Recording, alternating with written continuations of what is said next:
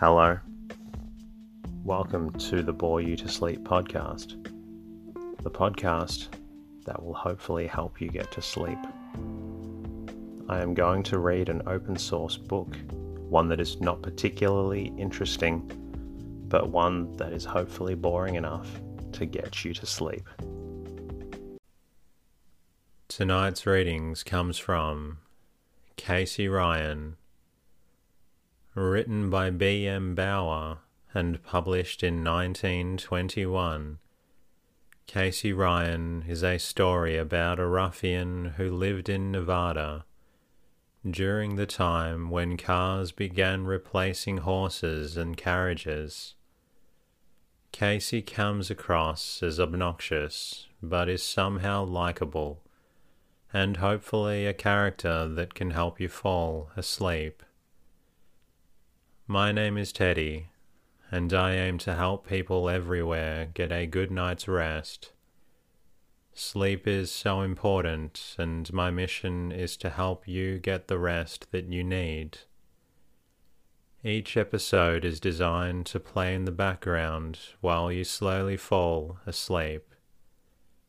Special thanks to New Zealand iTunes listeners, Clo McCloface, I'm hoping I pronounced that correctly, and also to Finny Nona for your lovely reviews. Thank you also to Kira for your message via the website. I'm glad that you've been able to share the journey along the way. The podcast is completely free, and it's the support from listeners that allows me to keep bringing out more episodes. If the podcast helps, a fantastic way to say thanks is to tell a friend who might also need help with their sleep. Please also subscribe and leave a review.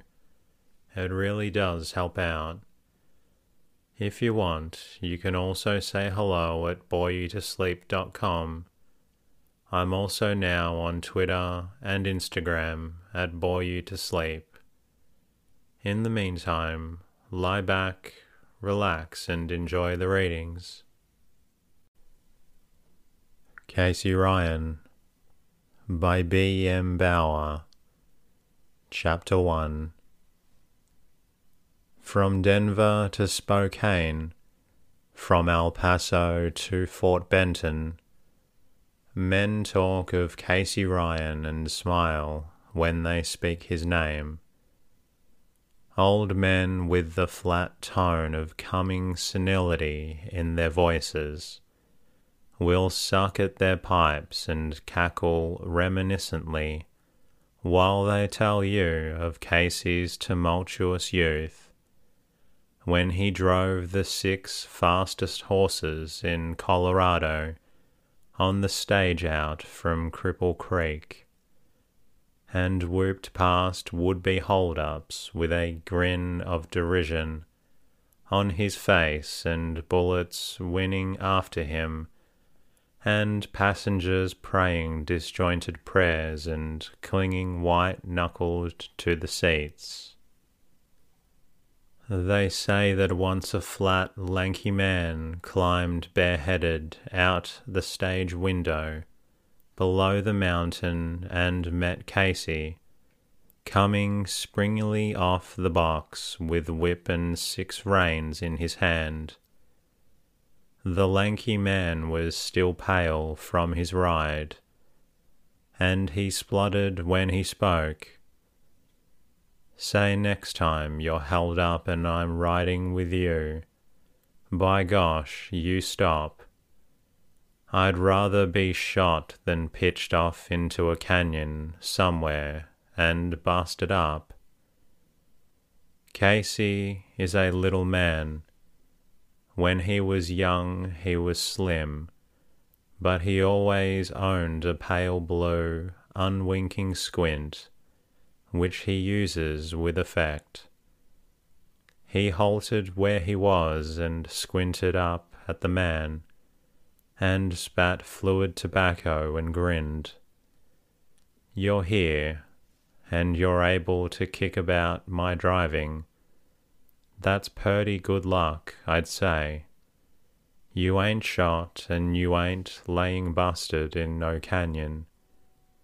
Any time a man gets shot out of Casey Ryan's stage, he'll have to jump out and wait for the bullet to catch up. And there ain't any passengers off'n this stage laying busted in no canyon either. I bring in what I start out with.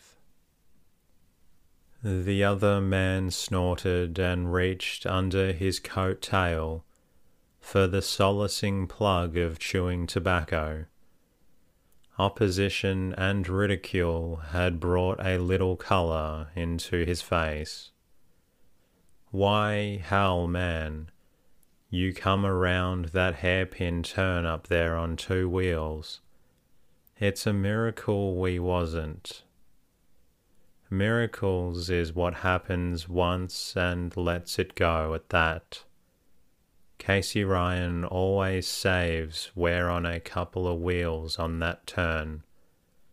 I've made it on one, but the leaders wasn't running right today.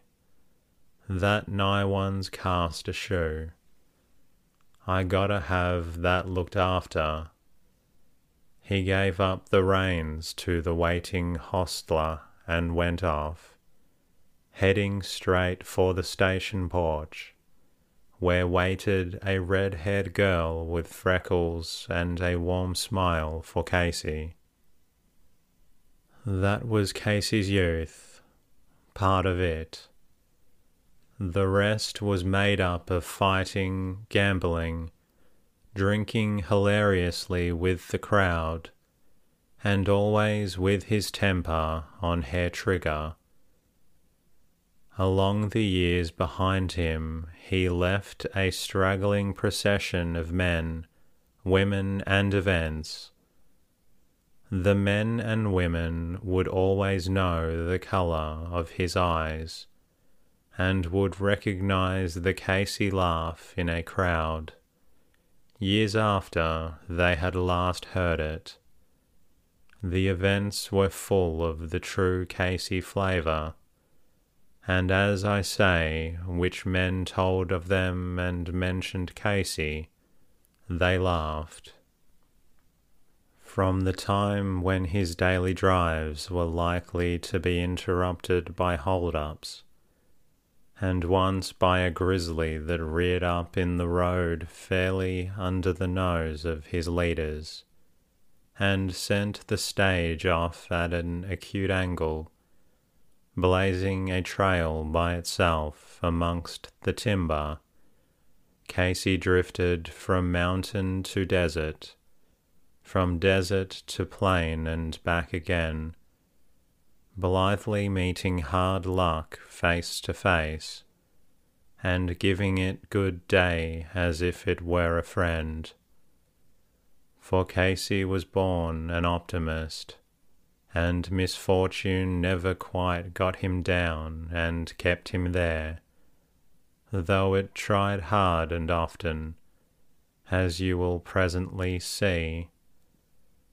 Some called him gritty, some said he hadn't the sense to know when he was licked.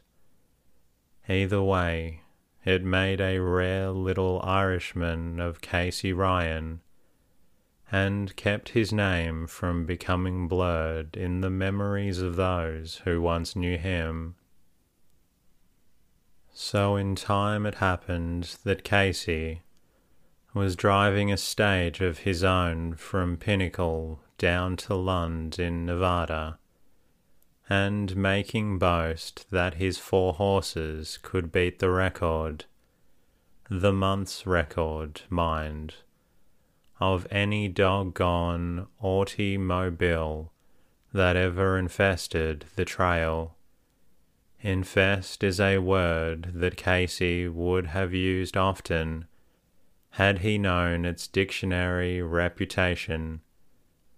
Having been deprived of close acquaintance with dictionaries, but having a facile imagination and some creative ability, Casey kept pace with progress and invented words of his own, which he applied lavishly to all automobiles, but particularly and emphatically he applied the spiciest, most colourful ones to Fords.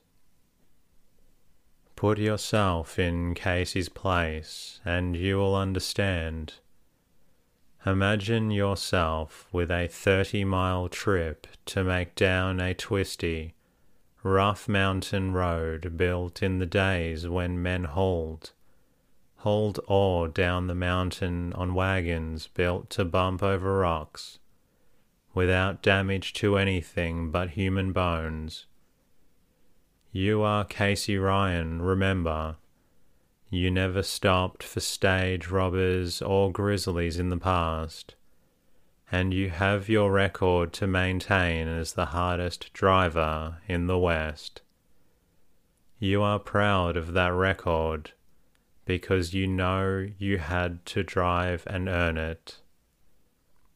You pop the lash over the ears of your leaders and go whooping down a long straight bit of road where you count on making time.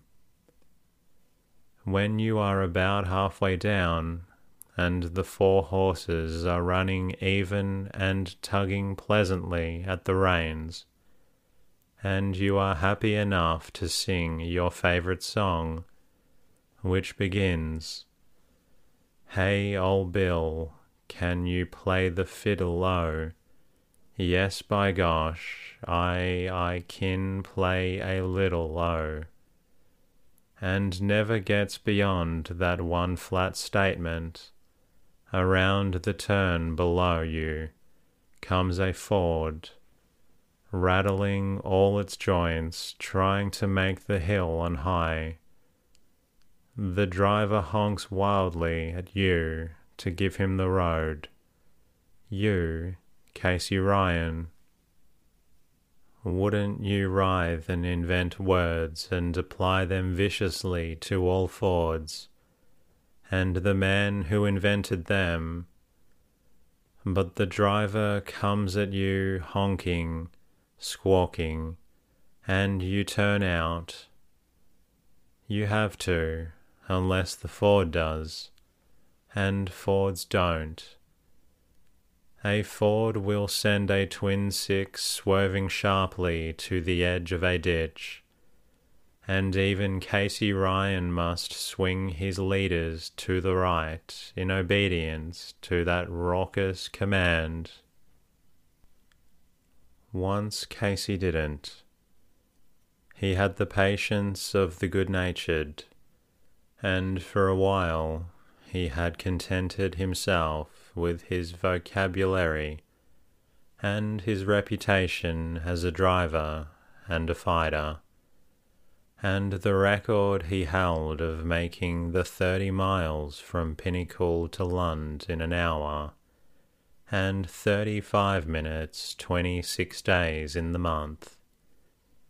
He did not publish this running expenses, by the way, nor did he mention the fact that his passengers were mostly strangers picked up at the railway station, because they liked the look of the picturesque 4 horses and Casey stagecoach. Once Casey refused to turn out.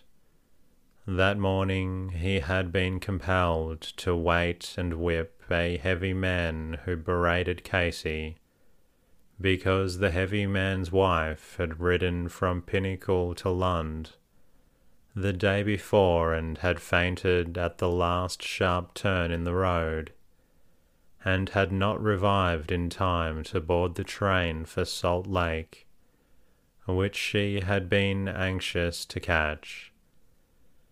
Casey had known she was anxious to catch the train, and he had made the trip in an hour and 29 minutes, in spite of the fact that he had driven the last mile with a completely unconscious lady leaning heavily against his left shoulder. She made much better time with Casey than she would have on the narrow gauge train which carried ore and passengers and mail to Lund, arriving when most convenient to the train crew. That it took half an hour to restore her to consciousness was not Casey's fault. Casey had succeeded in whipping the heavy man till he hollered, but the effort had been noticeable. Casey wondered uneasily whether by a chance he, Casey Ryan, was growing old with the rest of the world. That possibility had never before occurred to him, and the thought was disquieting. Casey Ryan, too old to lick any man who gave him cause, too old to hold the fickle esteem of those who met him in the road. Casey squinted belligerently at the old man with the scythe and snorted, "I licked him good, you ask anybody, and he's twice as big as I am. I guess they's as good many years left in Casey Ryan yet. Gid ap, you thus and so. We're 10 minutes late and we got our record." At that moment, a Ford touring car popped around the turn below him and squawked presumptuously for a clear passage ahead.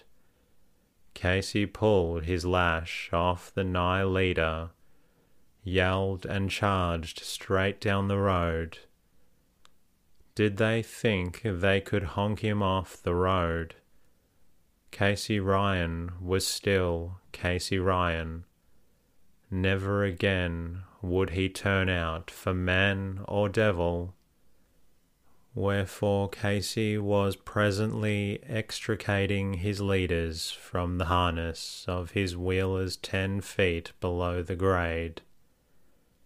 On the road above him, the driver of the Ford inspected bent parts and a smashed headlight, and cranked ineffectively, and swore down at Casey Ryan, who squinted unblinkingly up under his hat brim at the man he likewise cast. They were a long while there exchanging disagreeable opinions of one another, and Casey was even obliged to climb the steep bank and whip the driver of the Ford because he had applied a word to Casey which had never failed as automatic prelude to a Casey Ryan combat. Casey was frankly winded when he finally mounted one of his horses and led the other 3, and so proceeded to Lund as mad as he ever had been in his entire life. "That there settles it final," he snorted, when the town came into view in the flat below. "They've pushed Casey off the grade for the first and the last time. What pushin' and crowdin' and squawkin' is done from now. It'll be Casey Ryan doing it. Faint, I'll learn 'em something to faint about. If it's Ford's goin' to run horses off the trail, you watch how Casey Ryan'll drive the livin' tar out of one. Doggone 'em, there ain't no Ford livin' that can drive Casey off the road. I'll drive them until their tongues hang out. I'll make 'em all bawl like a calf, and I'll pound 'em on the back and make 'em fan it faster." So, talking to himself and his team, He rode into town and up to one of those ubiquitous Ford agencies that write their curly-tailed blue lettering across the continent from the high nose of Maine to the shoulder of Cape Flattery. Gimme one of them doggoned blankety-bing-bing Ford automobiles, he commanded the garage owner, who came to meet Casey amiably in his shirt sleeves. Here's 4 horses I'll trade you, with what's left of the harness. And up at the 3rd turn you'll find a good wheel off in the stage. He slid down from the sweaty back of his nigh leader and stood slightly bow-legged and very determined before the garage owner, Bill Masters. Well, there ain't much sale for horses, Casey. I ain't got any place to keep them, nor any feed. I'll sell you a Ford on time and... Casey glanced over his shoulder to make sure the horses were standing quiet, dropped the reins and advanced upon Bill. You trade, he said flatly. Bill backed a little. Oh, all right, if that's the way you feel. What are you asking for the 4 just as they stand? Me. A Ford automobile, I told you that, Bill. And I want you to put on the biggest horn that's made. One that can be heard from here to Pinnacle and back when I turn her loose. And run the damn thing out here right away and show me how it works. And how often you gotta wind it and when. Lucky I didn't bring no passengers down. I was running empty. But I got take back a load of Bunnocks and Bluebird this afternoon, and my stage, she's a total wreck. I'll sign papers tonight if you got any to sign. Chapter 2. Thus was the trade effected with much speed and few preliminaries, because Bill knew Casey Ryan very intimately, and had seen him in action when his temper was up. Bill adjusted an extra horn, which he happened to have in stock. One of those terrific things that go far toward making the life of a pedestrian a nerve-wracking succession of startles. Casey tried it out on himself before he would accept it. He walked several doors down the street with the understanding that Bill would honk at him when he was some little distance away. Bill waited until Casey's attention was drawn to a lady with thick ankles, who was crossing the street in a hurry and a stiff breeze. Bill came down on the metal plunger of the horn with all his might, and Casey jumped perceptibly and came back grinning. She'll do. What'll put a crimp in Casey Ryan's spine is good enough for anybody. Bring her out here and show me how you work the damn thing. Guess she'll hold 6 bahunks, won't she? With sideboards on. I'll run her around a couple of times before I start out, and that's all I will do. Naturally, the garage man was somewhere perturbed on his nonchalant manner of getting acquainted with a Ford. He knew the road from Lund to Pinnacle. He had driven it himself. With a conscious sigh of relief when he had safely negotiated the last hairpin curve, and Bill was counted a good driver. He suggested an insurance policy to Casey, not half so jokingly as he tried to sound. Casey turned and gave him a pale blue, unwinking stare. Say never you mind getting out insurance on this automobile. What do you want to do is insure the cars that's liable to meet up with me in the trail. Bill saw the sense of that too, and said no more about insuring Casey. He drove down the canyon where the road is walled in on both sides by cliffs, and proceeded to give Casey a lesson in driving. Casey did not think that he needed to be taught how to drive. All he wanted to know, he said, was how to stop her and how to start her. Bill needn't worry about the rest of it. She's done tender-bitted, he commented, after 2 round trips over the straight half-mile stretch, and 14 narrow escapes. And the man that made her sure oughter known better than to make her neck rein in harness. And I don't like this windin' her up every time you want to start it, but she sure can go. And that's what Casey Ryan's after, every day in the week.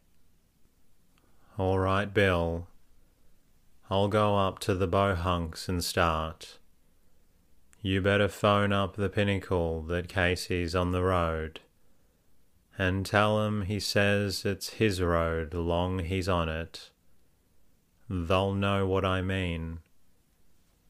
Pinnacle did know, and waited on the sidewalk that afforded a view of the long hill where the road curled down around the head of the gulch and into the town, much sooner than his optimistic backers had a right to expect, for there were bets laid on the outcome there in Pinnacle. On the brow of the hill a swirl of red dust grew rapidly to a cloud. Like a desert whirlwind it swept down the road, crossed the narrow bridge over the deep cut at the head of the gulch where the famous U-Bet mine belched black smoke, and rolled on down the steep, narrow little street. Out of the whirlwind poked the pugnacious little brass-rimmed nose of a new Ford, and behind the windshield Casey Ryan grinned widely as he swung up to the post office, and stopped as he always had stopped his 4-horse carriage stage. Stopping with a flourish is fine and spectacular when you are driving horses accustomed to that method and on the lookout for it. Horses have a way of stiffening their forelegs and sliding their hind feet and giving a lot of dramatic finish to the performance. But there is no dramatic sense at all in the tin brain of a Ford. It just stopped, and the insecure 4th Bohunk in the tonneau went hurtling forward into the front seat straight on his way through the windshield. Casey threw up an elbow instinctively and caught him in the collar button so avoided breakage and blood splattered around. 3 other foreigners were scrambling to get out when Casey stopped them and yelled that froze them quiet where they were. Hey, you stay where you are. I gotta deliver you up to the Bluebird in a minute. There were chatterings and gesticulations in the tonneau. Out of the gabble, a shrill voice rose bescreechingly in English. We will walk, mister, if you please, mister. We are afraid for riding with you, mister. Casey was nettled by the cackling and the thigh-slapping of the audience on the sidewalk. He reached for his stage whip and, missing it, used his Irish fists. So the bohunks crawled unhappily back into the car and subsided shivering and with tears in their eyes. Damn it, when I take on passengers to ride, they're going to ride until they get there. You shut up back there. A friend of Casey's stepped forward and cranked the machine, and Casey pulled down the gas lever until the motor howled, turned in the shortest possible radius, and went lunging up the crooked, steep trail to the Bluebird mine on top of the hill, his engine racing and screaming in low. Thereafter, Pinnacle and Lund had a new standard by which to measure the courage of a man. Had he made the trip with Casey Ryan and his new Ford, he had. By golly, he sure had nerve. One man passed the peak for sheer bravery and rode twice with Casey, but certain others were inclined to disparage the feat, on the ground that on the second trip he was drunk. Casey did not like that. He admitted that he was a hard driver. He had always been proud because men called him the hardest driver in the West. But he argued that he was also a safe driver, and that they had no business to make such a fuss over riding with him. Didn't he ride after his own driving every day of his life? Had he ever got killed? Had he ever killed anybody else? Well, what were they all yapping about? Pinnacle and Lund made him tired. If you fellas think I can't bounce that there tin can down the road fast as any man in the country, why don't you pass me on the road? You're welcome. Just try it. No one cared to try, however. Meeting him was sufficiently hazardous. There were those who secretly timed their travelling so they would not see Casey Ryan at all, and I don't think you can really call them cowards either. A good many had families, you know. Casey had an accident now and then, and his tire expense was such as to keep him up playing nights of poker for money to support his Ford. You simply can't whirl into town at a 30-mile gait. I am speaking now of Pinnacle, whose street was a gravelly creek bed quite dry and ridgy between rains, and stop in twice the car's length without scouring more rubber off your tires than a capacity load of passengers will pay for. Besides, you run short of passengers if you persist in doing it. Even the strangers know who came in on Salt Lake Line were quite likely to look once at the cute little narrow-gauge train with its cunning little day coach hitched behind a string of ore cars, glance at Casey's Ford stage with indifference, and climb into the cunning day coach for the trip to the Pinnacle.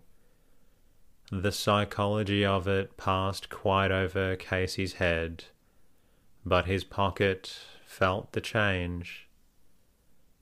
And that concludes tonight's readings. I hope you're feeling a little drowsy, and if you're not quite tired yet, please feel free to listen to another episode. In the meantime, I'll be working on bringing a new episode out just for you. Good night.